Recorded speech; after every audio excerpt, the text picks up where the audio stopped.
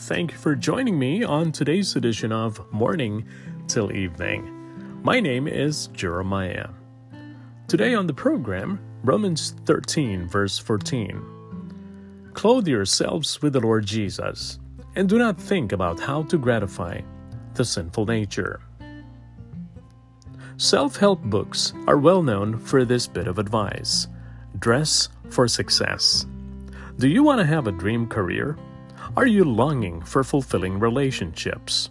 Well, experts say that one thing you can do is dress for success. There was a college graduate who had several job interviews lined up. He would dry clean his whole business suit before every interview. He wanted to look perfect in order to land his dream job. Well, I don't know if the dry cleaning helped, but he got the job offer. In our passage today, the Apostle Paul tells us to clothe ourselves with Christ. Is this something as superficial as a dream for success mantra? Of course not.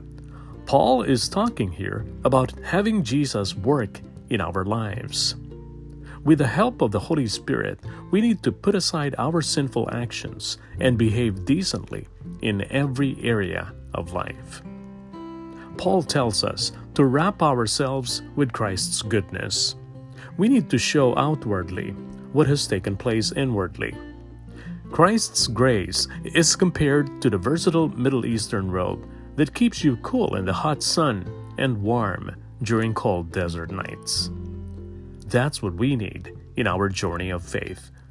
Christ is our best attire to protect us from temptations and to help us witness to others about God's love.